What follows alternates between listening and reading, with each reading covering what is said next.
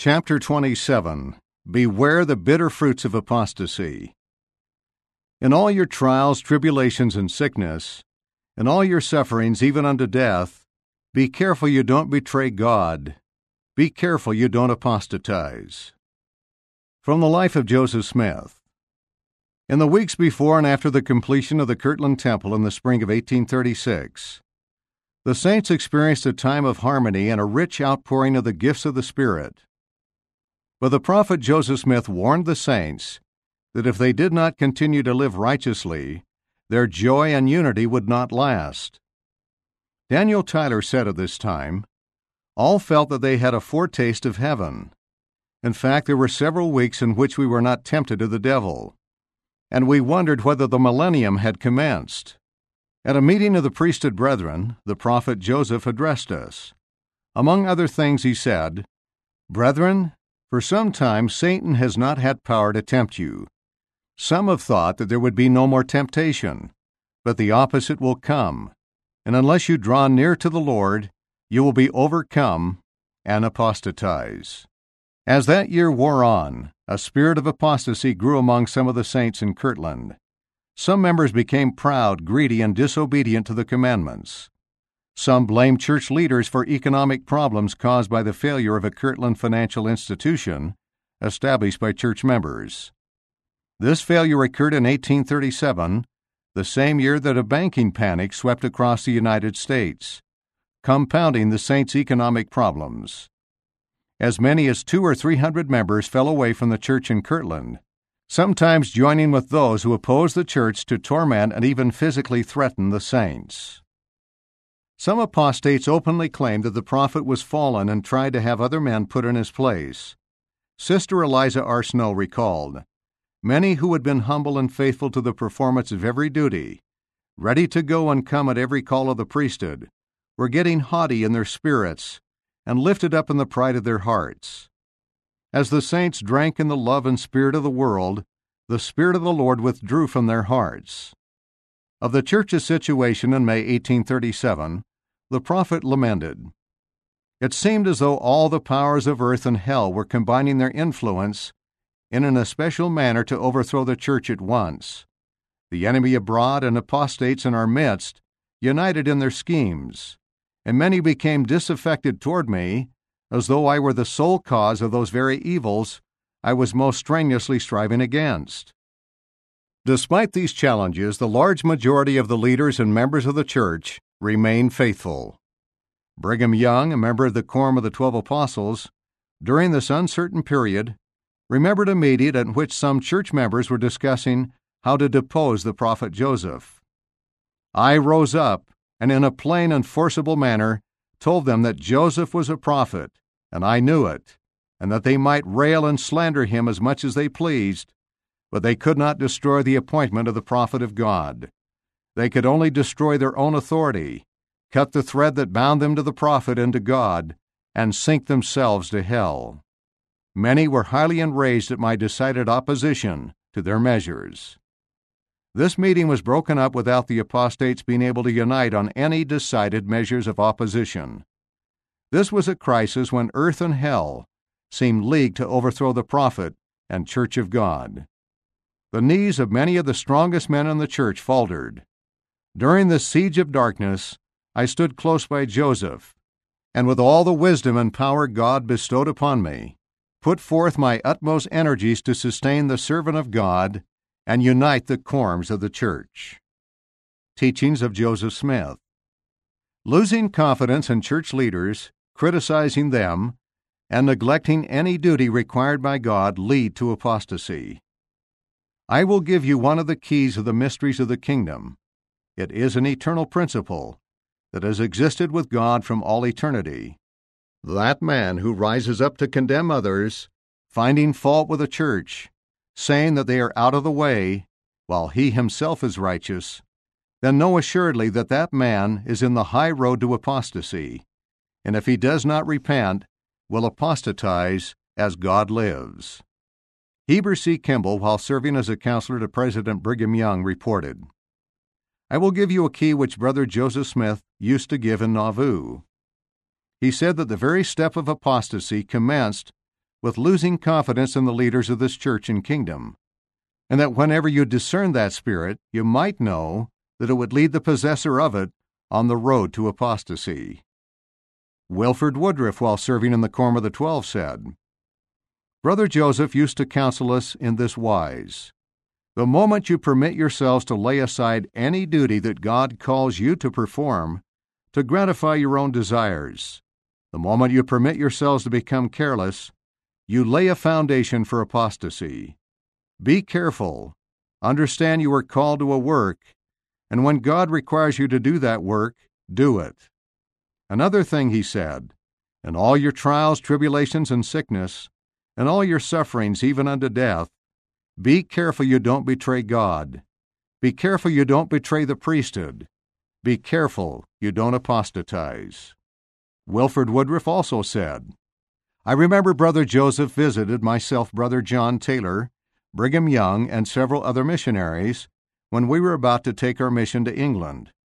We were sick and afflicted, many of us. At the same time, we felt to go. The prophet blessed us, as also our wives and families. He taught us some very important principles, some of which I here name. Brother Taylor, myself, George A. Smith, John E. Page, and others had been called to fill the place of those apostles who had fallen away. Brother Joseph laid before us the cause of those men turning away from the commandments of God. He hoped we would learn wisdom by what we saw with the eye and heard with the ear, and that we would be able to discern the spirits of other men without being compelled to learn by sad experience. He then remarked that any man, any elder in this church and kingdom, who pursued a course whereby he would ignore, or in other words refuse to obey any known law or commandment or duty, whenever a man did this, neglected any duty God required at his hand in attending meetings, filling missions, or obeying counsel, he laid a foundation to lead him to apostasy, and this was the reason those men had fallen. They had misused the priesthood sealed upon their heads. They had neglected to magnify their calling as apostles and elders. They had used that priesthood to attempt to build themselves up and to perform some other work besides the building up of the kingdom of God. In 1840, a small organized body of church members continued to live in Kirtland, Ohio, although most of the saints had gathered to Nauvoo, Illinois. In response to news that a church member in Kirtland was trying to destroy the saints' confidence in the first presidency and other authorities of the church, the prophet wrote to a church leader in Kirtland, "In order to conduct the affairs of the kingdom in righteousness, it is all important that the most perfect harmony, kind feeling, good understanding, and confidence should exist in the hearts of all the brethren, and that true charity, love one towards another, should characterize all their proceedings. If there are any uncharitable feelings, any lack of confidence, then pride, arrogance, and envy will soon be manifested. Confusion must inevitably prevail, and the authorities of the church set at naught. If the saints in Kirtland deem me unworthy of their prayers when they assemble together, and neglect to bear me up at the throne of heavenly grace, it is a strong and convincing proof to me that they have not the Spirit of God. If the revelations we have received are true, who is to lead the people? If the keys of the kingdom have been committed to my hands, who shall open out the mysteries thereof? As long as my brethren stand by me and encourage me, I can combat the prejudices of the world and can bear the contumely, harsh treatment, and abuse with joy. But when my brethren stand aloof, when they begin to faint and endeavor to retard my progress and enterprise, then I feel to mourn, but am no less determined to prosecute my task, being confident that although my earthly friends may fail and even turn against me, yet my heavenly Father will bear me off triumphant. However, I hope that even in Kirtland there are some who do not make a man an offender for a word. See Isaiah chapter 29, verse 21. But are disposed to stand forth in defense of righteousness and truth, and attend to every duty enjoined upon them, and who will have wisdom to direct them against any movement or influence calculated to bring confusion and discord into the camp of Israel, and to discern between the spirit of truth and the spirit of error. It would be gratifying to my mind to see the saints in Kirtland flourish, but think the time has not yet come. And I assure you, it never will until a different order of things be established and a different spirit manifested. When confidence is restored, when pride shall fall, and every aspiring mind be clothed with humility as with a garment, and selfishness give place to benevolence and charity, and a united determination to live by every word which proceedeth out of the mouth of the Lord is observable, then, and not till then, can peace, order, and love prevail. It is in consequence of aspiring men that Kirtland has been forsaken. How frequently has your humble servant been envied in his office by such characters who endeavor to raise themselves to power at his expense, and seeing it impossible to do so, resorted to foul slander and abuse, and other means to effect his overthrow.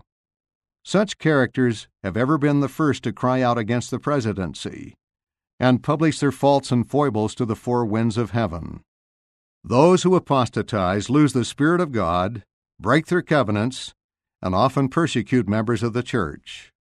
Strange as it may appear at first thought, yet it is no less strange than true that notwithstanding all the professed determination to live godly, apostates after turning from the faith of Christ, unless they have speedily repented, have sooner or later fallen into the snares of the wicked one, and have been left destitute of the Spirit of God, to manifest their wickedness in the eyes of multitudes.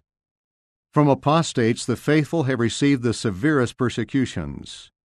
Judas was rebuked and immediately betrayed his Lord into the hands of his enemies, because Satan entered into him. There is a superior intelligence bestowed upon such as obey the gospel with full purpose of heart, which, if sinned against, the apostate is left naked and destitute of the Spirit of God, and he is, in truth, nigh unto cursing, and his end is to be burned. When once that light which was in them is taken from them, they become as much darkened as they were previously enlightened. And then, no marvel, if all their power should be enlisted against the truth, and they, Judas-like, seek the destruction of those who were their greatest benefactors. What nearer friend on earth or in heaven had Judas than the Savior? And his first object was to destroy him. Who among all the saints in these last days can consider himself as good as our Lord? Who is as perfect? Who is as pure? Who is as holy as he was? Are they to be found? He never transgressed or broke a commandment or law of heaven. No deceit was in his mouth, neither was guile found in his heart. And yet one that ate with him, who had often drunk of the same cup, was the first to lift up his heel against him. Where is one like Christ? He cannot be found on earth. Then why should his followers complain if from those whom they once called brethren, and considered as standing in the nearest relation in the everlasting covenant, they should receive persecution? From what source emanated the principle which has ever been manifested by apostates from the true church to persecute with double diligence, and seek with double perseverance to destroy those whom they once professed to love, with whom they once communed, and with whom they once covenanted to strive with every power and righteousness to obtain the rest of God? Perhaps our brethren will say the same that caused Satan to seek to overthrow the kingdom of God, because he himself was evil, and God's kingdom is holy. There have always been in every age of the church those who have been opposed to the principles of virtue, who have loved the gain of this present world, followed the principles of unrighteousness, and have been the enemies of truth. Those who have associated with us and made the greatest professions of friendship have frequently been our greatest enemies and our most determined foes. If they become unpopular, if their interest or dignity was touched, or if they were detected in their iniquity, they were always the first to raise the hand of persecution, to calumniate, make false charges about, and vilify their brethren, and to seek the downfall and destruction of their friends. Renegade Mormon dissenters are running through the world and spreading various foul and libelous reports against us, thinking thereby to gain the friendship of the world, because they know that we are not of the world, and that the world hates us. Therefore they, the world, make a tool of these fellows, the dissenters, and by them try to do all the injury they can, and after that they hate them worse than they do us, because they find them to be base traitors and sycophants, flatterers. Wilford Woodruff reported, I attended a meeting at the Kirtland Temple on February 19, 1837. President Joseph Smith had been absent on business for the church, but not half as long as Moses was in the mount, away from Israel. See Exodus chapter 32, verses 1 through 8. Yet many of the people in Kirtland, if they did not make a calf to worship, as did the Israelites, turned their hearts away from the Lord and from his servant Joseph, and had engaged in speculation, and given way to false spirits, until they were darkened in their minds, and many were opposed to Joseph Smith, and some wished to appoint David Whitmer to lead the church in his stead. In the midst of this cloud of dark spirits, Joseph returned to Kirtland, and this morning arose in the stand. He appeared much depressed, but soon the Spirit of God rested upon him, and he addressed the assembly in great plainness for about 3 hours, and put his enemies to silence. When he arose, he said, I am still the president, prophet, seer, revelator, and leader of the Church of Jesus Christ. God, and not man, has appointed and placed me in this position, and no man or set of men have power to remove me or appoint another in my stead, and those who undertake this, if they do not speedily repent, will burn their fingers and go to hell. He reproved the people sharply for their sins, darkness and unbelief. The power of God rested upon him, and bore testimony that his sayings were true.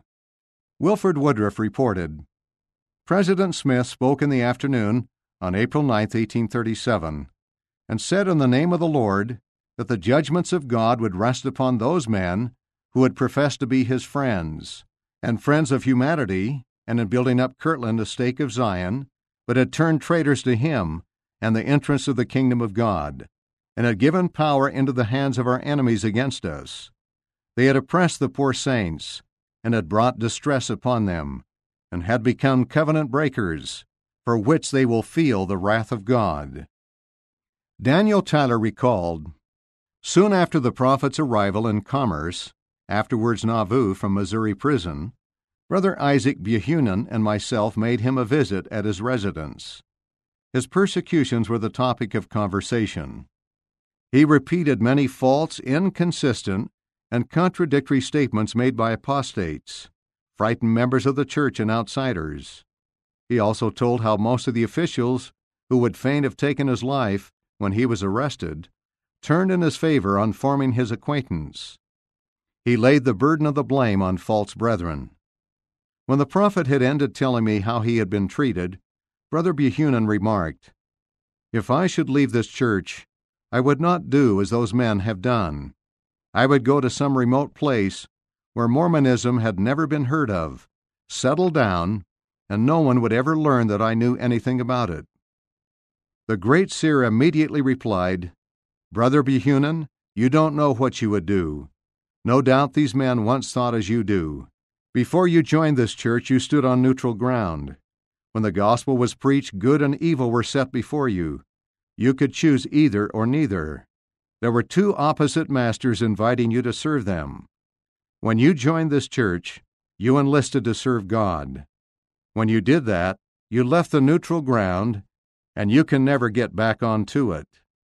Should you forsake the master you enlisted to serve, it will be by the instigation of the evil one, and you will follow his dictation and be his servant.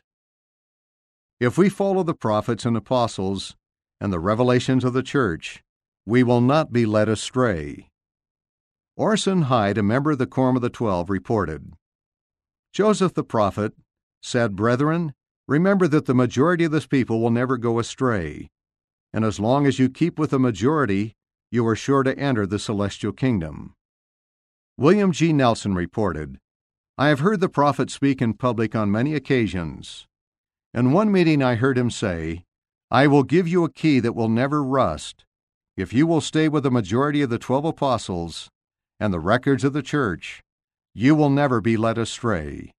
The history of the church has proven this to be true.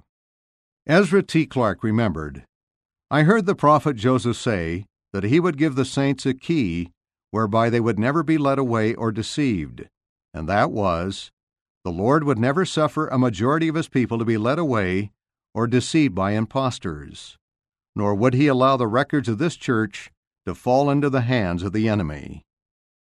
Suggestions for study and teaching. Consider these ideas as you study the chapter or as you prepare to teach. Why do you think people can change from righteousness to apostasy in such a short time? What are some influences that cause people to apostatize today? What can we do to guard against such influences? What are some dangers of losing confidence in our church leaders and criticizing them? What can we do to maintain a feeling of respect and appreciation for our leaders? How can parents encourage their children to respect church leaders?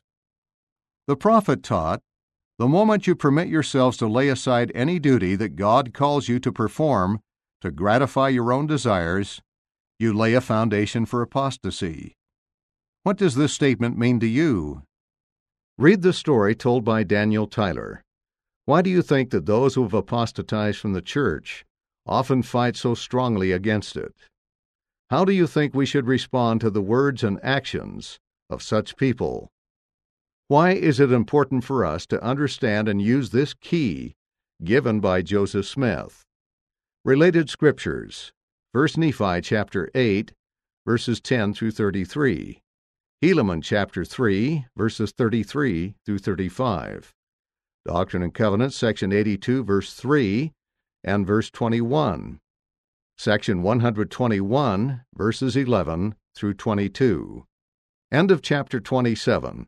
Beware the bitter fruits of apostasy.